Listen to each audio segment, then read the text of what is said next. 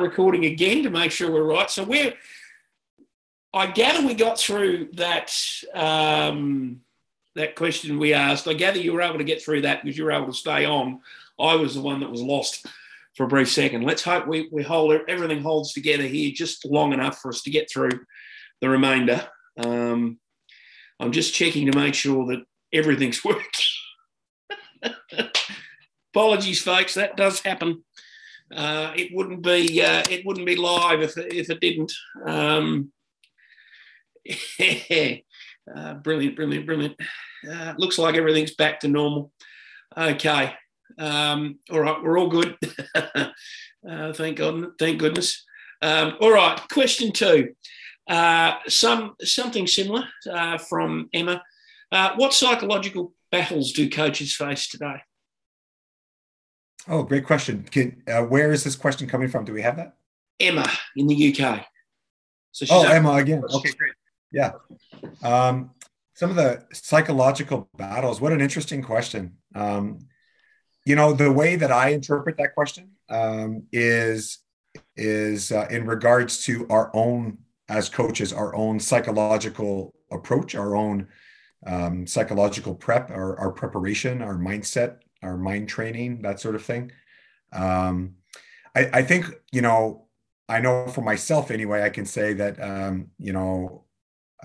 we all struggle with doubt, and we all struggle with, dealing with failure or dealing with success, and always, navigating the waves that are, constantly just churning, right? Like it's never a steady, it's never an easy, canoe trip across a lake. This thing that we do, it's always rough waters. And a lot of times that's a challenge for us as coaches, right? Psychologically, it can affect us in a lot of different ways. I think that a battle, if, to use that terminology, I think that we face is just to make sure we stay in a positive space, that we stay engaged and productive in trying to help our teams get better. Because it can be a real challenge, not just when we might struggle, but also when we're succeeding, how to stay focused and stay true to the grind that has put us into that position to begin with. Oftentimes, the first time that we kind of get to that level of success, I always try to remind myself when I taste it, or to remind other coaches when they taste it, that the people that are celebrating you right now, if they weren't in your circle already, then they're really just like a moth attracted to light, and at the moment your light is shining, and so here come all of these people, but if the light turns out, then they're going to disappear, and to try and keep the focus on the people that have been in your corner, that have been in your circle, and to keep your mindset focused on trying to help your team get better. So I think psychologically, there's just a lot going on for us to manage, a lot going on for us to remember that self-care is very important for us. We're naturally probably like givers, more so than we are, takers, so to speak. So, remember yourself, remember to take care of yourself, and practice some habits of self-care, whether that's meditation, yoga, prayer, exercise, reading, reflection, journaling, mindfulness, whatever the sort of the recipe is that we each need to figure out that works for us. Definitely mental health and is very important, and that leads into all of these sort of challenges that psychologically we have to prepare our minds to face. Yeah.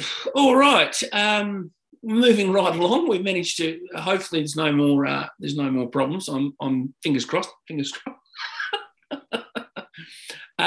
This is a question from Heather in North Carolina. You're winning the game by a lot. How do you, as a coach, approach the rest of the game? Should you be instructing your team to back off or keep going? Great question. a very, very real question that we face. Like that is there's some theory to it, but it's real practical, you know? So in my experience, what I have found is that there's always two sides to the coin. The first side of the coin is you want to respect the spirit of the game and you want to respect the spirit of competition. Sometimes that means, and depending on the sport, it's going to look different, but sometimes that means making certain decisions which reduce, you know, the impact on the other team. And that is showing some sportsmanship in the sense of, you know, it's probably like that. For example, in basketball, we've had some games here recently where, you know, it would be probably possible for us to get to the basket every time, shoot a wide open shot, right? Like we were just that much better than the opponent in that particular situation. And on the one hand, you want to respect the spirit of the game and respect your opposition, not only by finding ways to maybe reduce the impact on them in the same way, particularly in ways that are so obvious.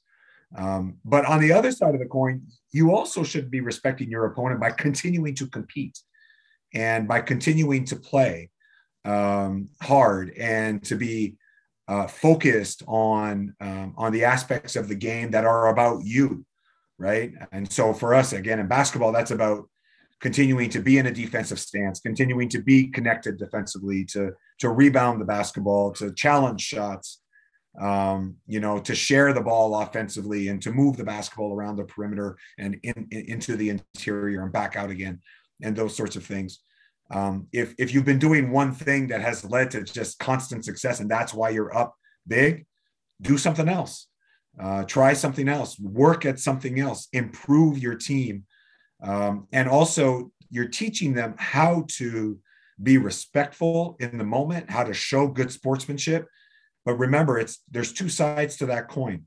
Your opponent doesn't want pity. Okay. They don't want pity. They don't want someone to just sort of back off and no longer compete with them.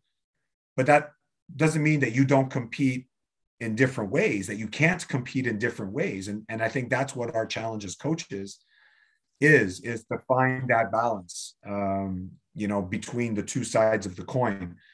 And I know for myself, I coach my players hard throughout the entire game. And one of my common sort of things that I repeat to them, you know, incessantly, I'm sure to their mind, is, you know, play the game, not the score, right? So if you're doing the right things in terms of playing the game, the score will eventually reflect whatever it needs to reflect in terms of how the two teams match up. But whether we're down big or up big, we play the game. We don't play the score. So we're continuing to try and get the job done to the best of our ability. And sometimes that job just changes based on the decisions that you can make, you know, in terms of how to attack the opponent or how to defend the opponent, those sorts of things. So I think that's a really good question. I really challenge coaches to have a plan for that too. Like give some time, give some thought to, you know, what are you going to do when you're down? I'll stick with basketball. If you're down 30, you know, how are you coaching? How are you reacting to that? And if you're up 30 or 40, how are you reacting to that? How are you coaching? You know, preparation is the best way to make sure that you are ready to be effective in those situations. And I guess the question that sort of ties into that, this is from John in Ohio, so he's in the US. And it's an interesting, again, probably an interesting question. It's more a philosophical one. Do you believe that there should be a mercy rule in junior sports, in all junior sports? Personally, my opinion is that the mercy rule is going to be different based on the type of sport, based on, you know, the age of the athletes. Kind of a universal rule is, I think, counterproductive because the rule shouldn't be the same in every situation because every situation's going to be different. And by situation, I mean, what kind of sport is it? You know, for example, you know, in basketball, you know, if a team is up by, you know, whatever the number is, maybe the clock doesn't stop. You know, maybe the defense isn't allowed to, especially at younger levels where the kids they might not handle the ball very well. They turn it over at the drop of a hat. And all it really takes at a 12U or 13U level or 10U is to have a couple kids that are a bit more athletic and a bit more physically literate to be able to kind of run up the score.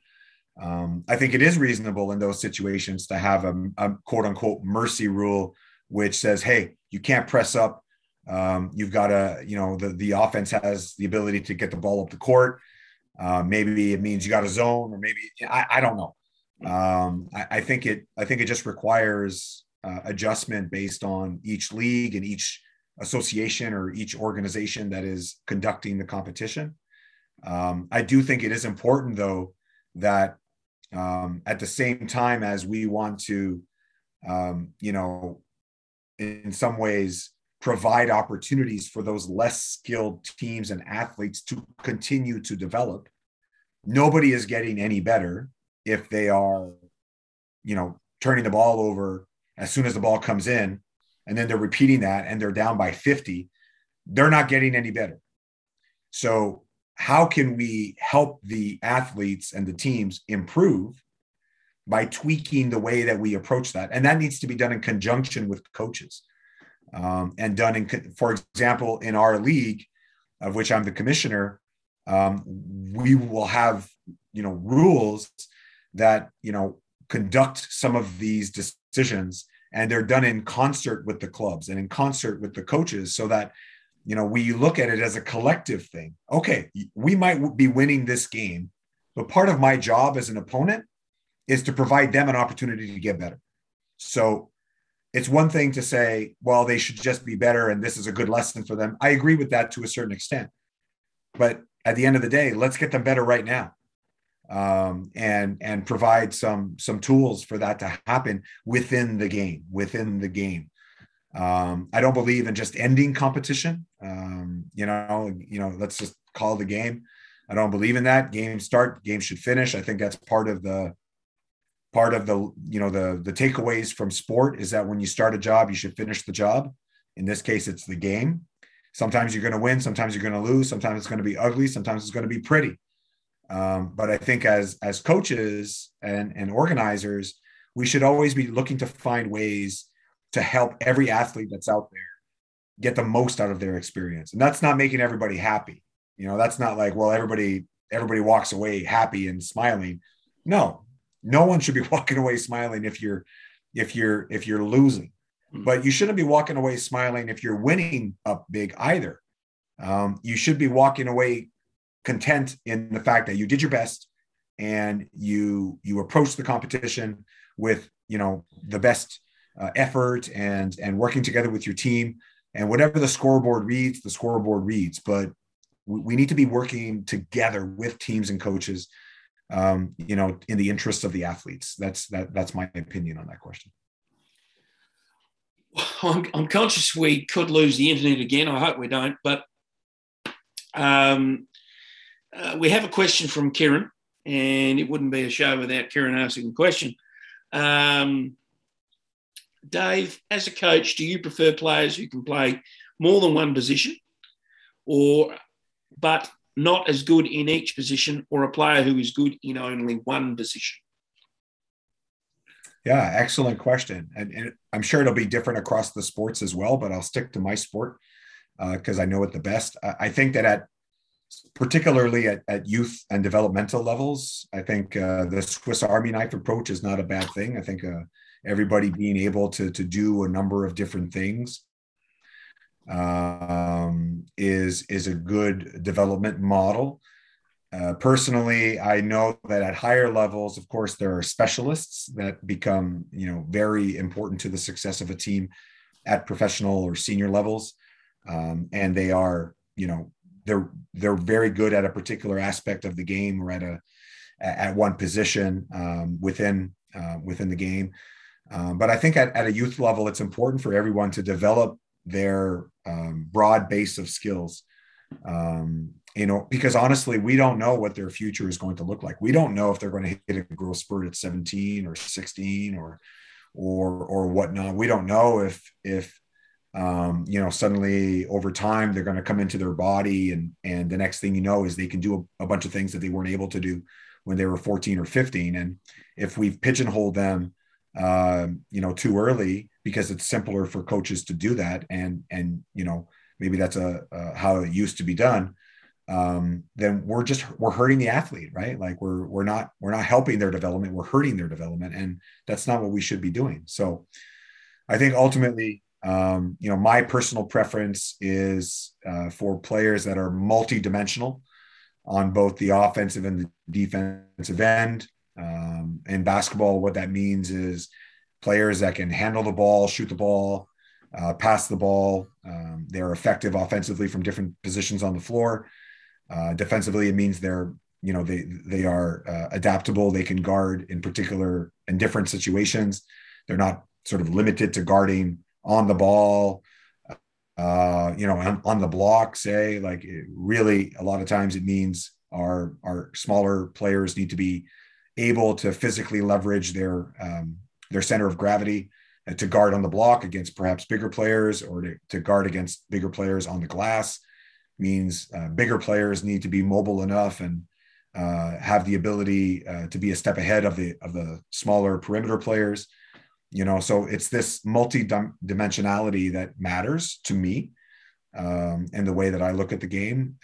Although it's undeniable that specialists are a big part of what it takes to win at the highest level.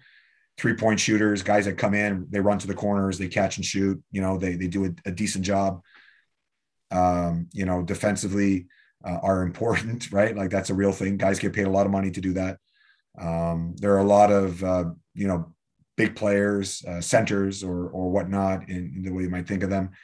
They're rim protectors and screen and rollers, and they might not be able to step outside of 15, 18 feet and shoot the ball effectively, but they're very good at protecting the rim. They're very good at finishing at the basket, right? So there is a mix, but personally, particularly for those developmental coaches out there, the multi-dimensional aspect of youth development, I think, is very important.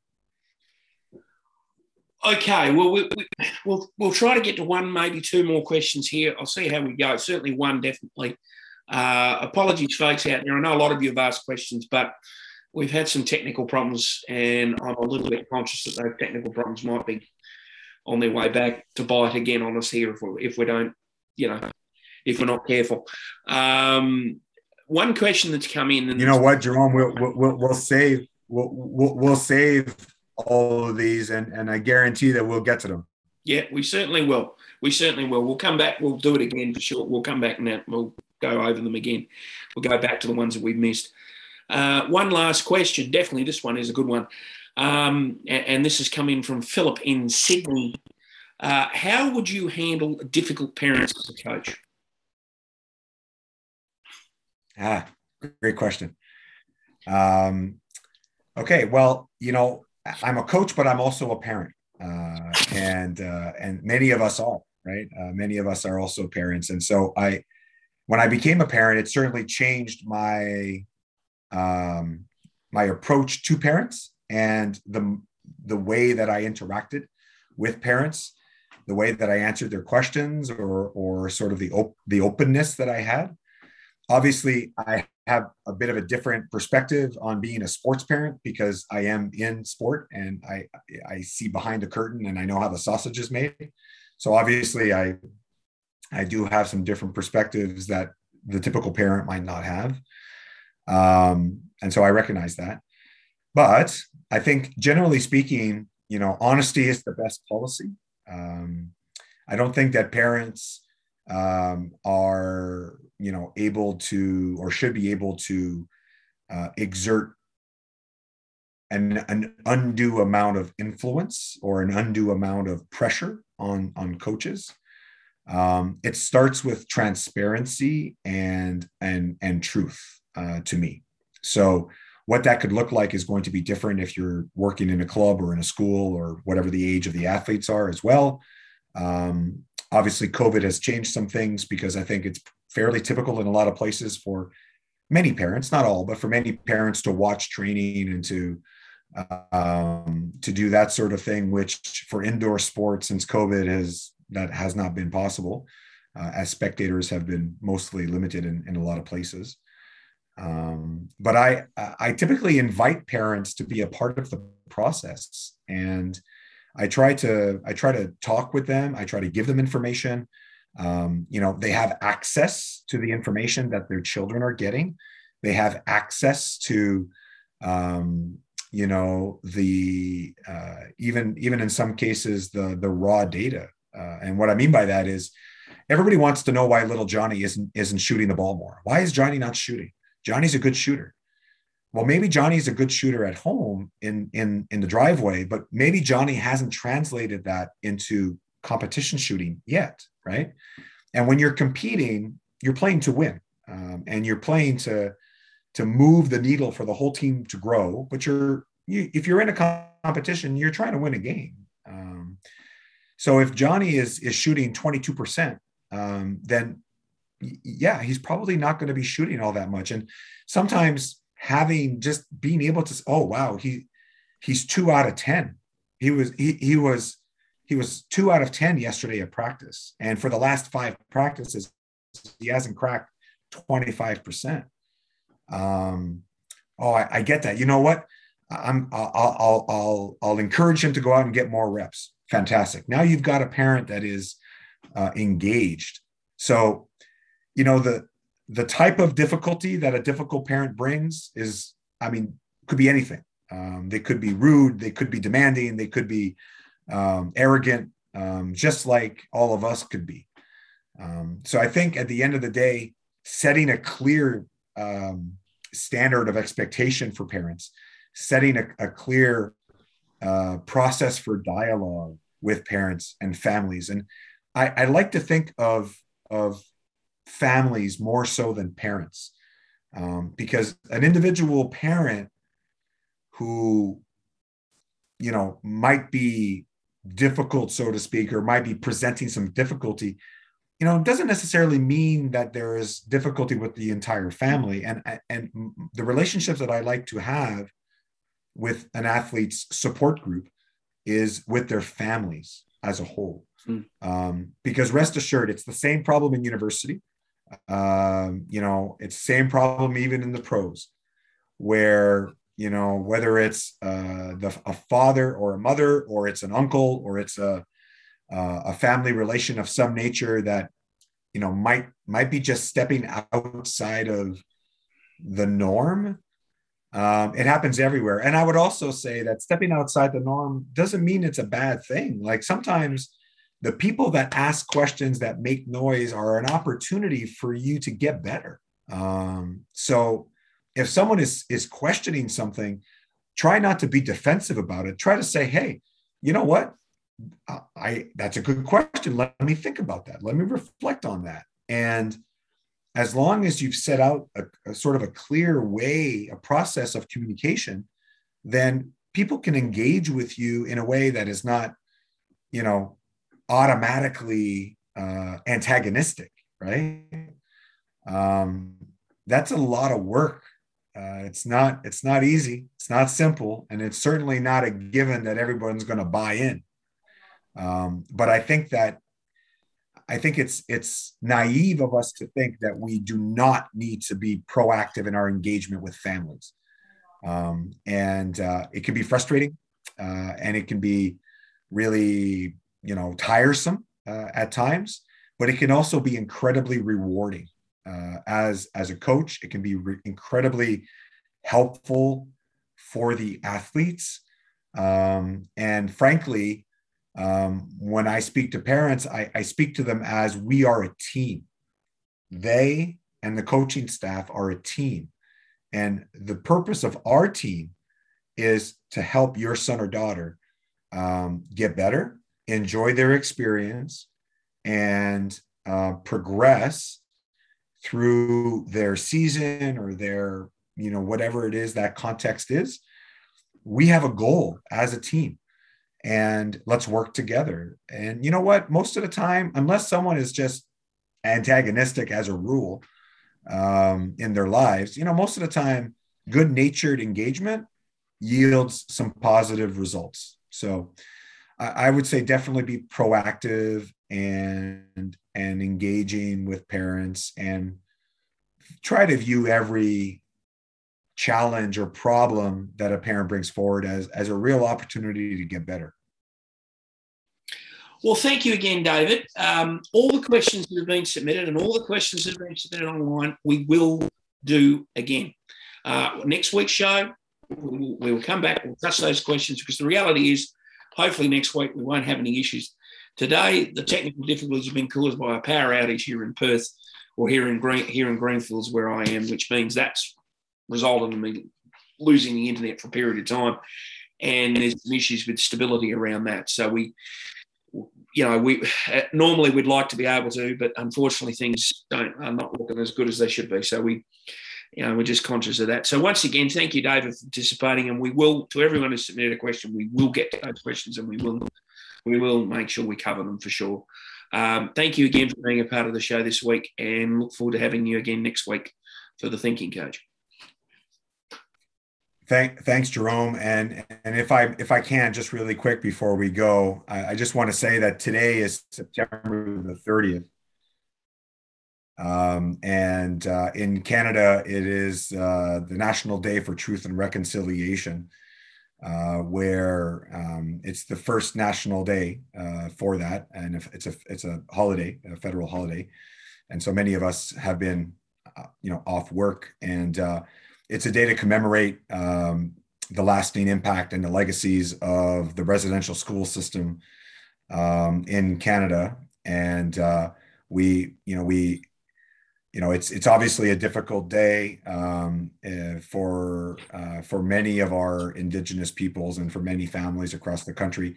And for those of us that are not from this land originally, it's just a good time for us to really reflect and to think about the types of actions and steps that we can take to address, these very real impacts and these very real experiences that continue to leave a scar on our country. So I just want to take a moment to recognize that, and to say that we are all in this together. I attended a workshop, and I listened to an Indigenous elder speak yesterday, and he really touched my soul, frankly, with the wisdom that he shared. And the one thing that he did say, I just want to pass on to everyone out there, is that, as we are all connected to each other, and we're all connected to the land that we are on together, we also share a sacredness, and we are all sacred in our own way, and we need to be there for each other. And so my hope is that we are there for each other, and as we are there for coaches and for the people within our spheres and within our circles. There are a lot of other people out there for whom I have an open hand, I have an open heart, and I just wanted to take a moment to recognize that today is in fact our National Day for Truth and Reconciliation, and for justice. And I just wanted to say that. Well, thank you for that, David, and never a true sentiment said. And thank you again, everyone who's participated. Thank you again to those that have asked questions. As we say, we will get to those questions again. We will touch on them. So thank you again, David. Thank you again to everyone who's tuned in, and we'll catch you all again next week.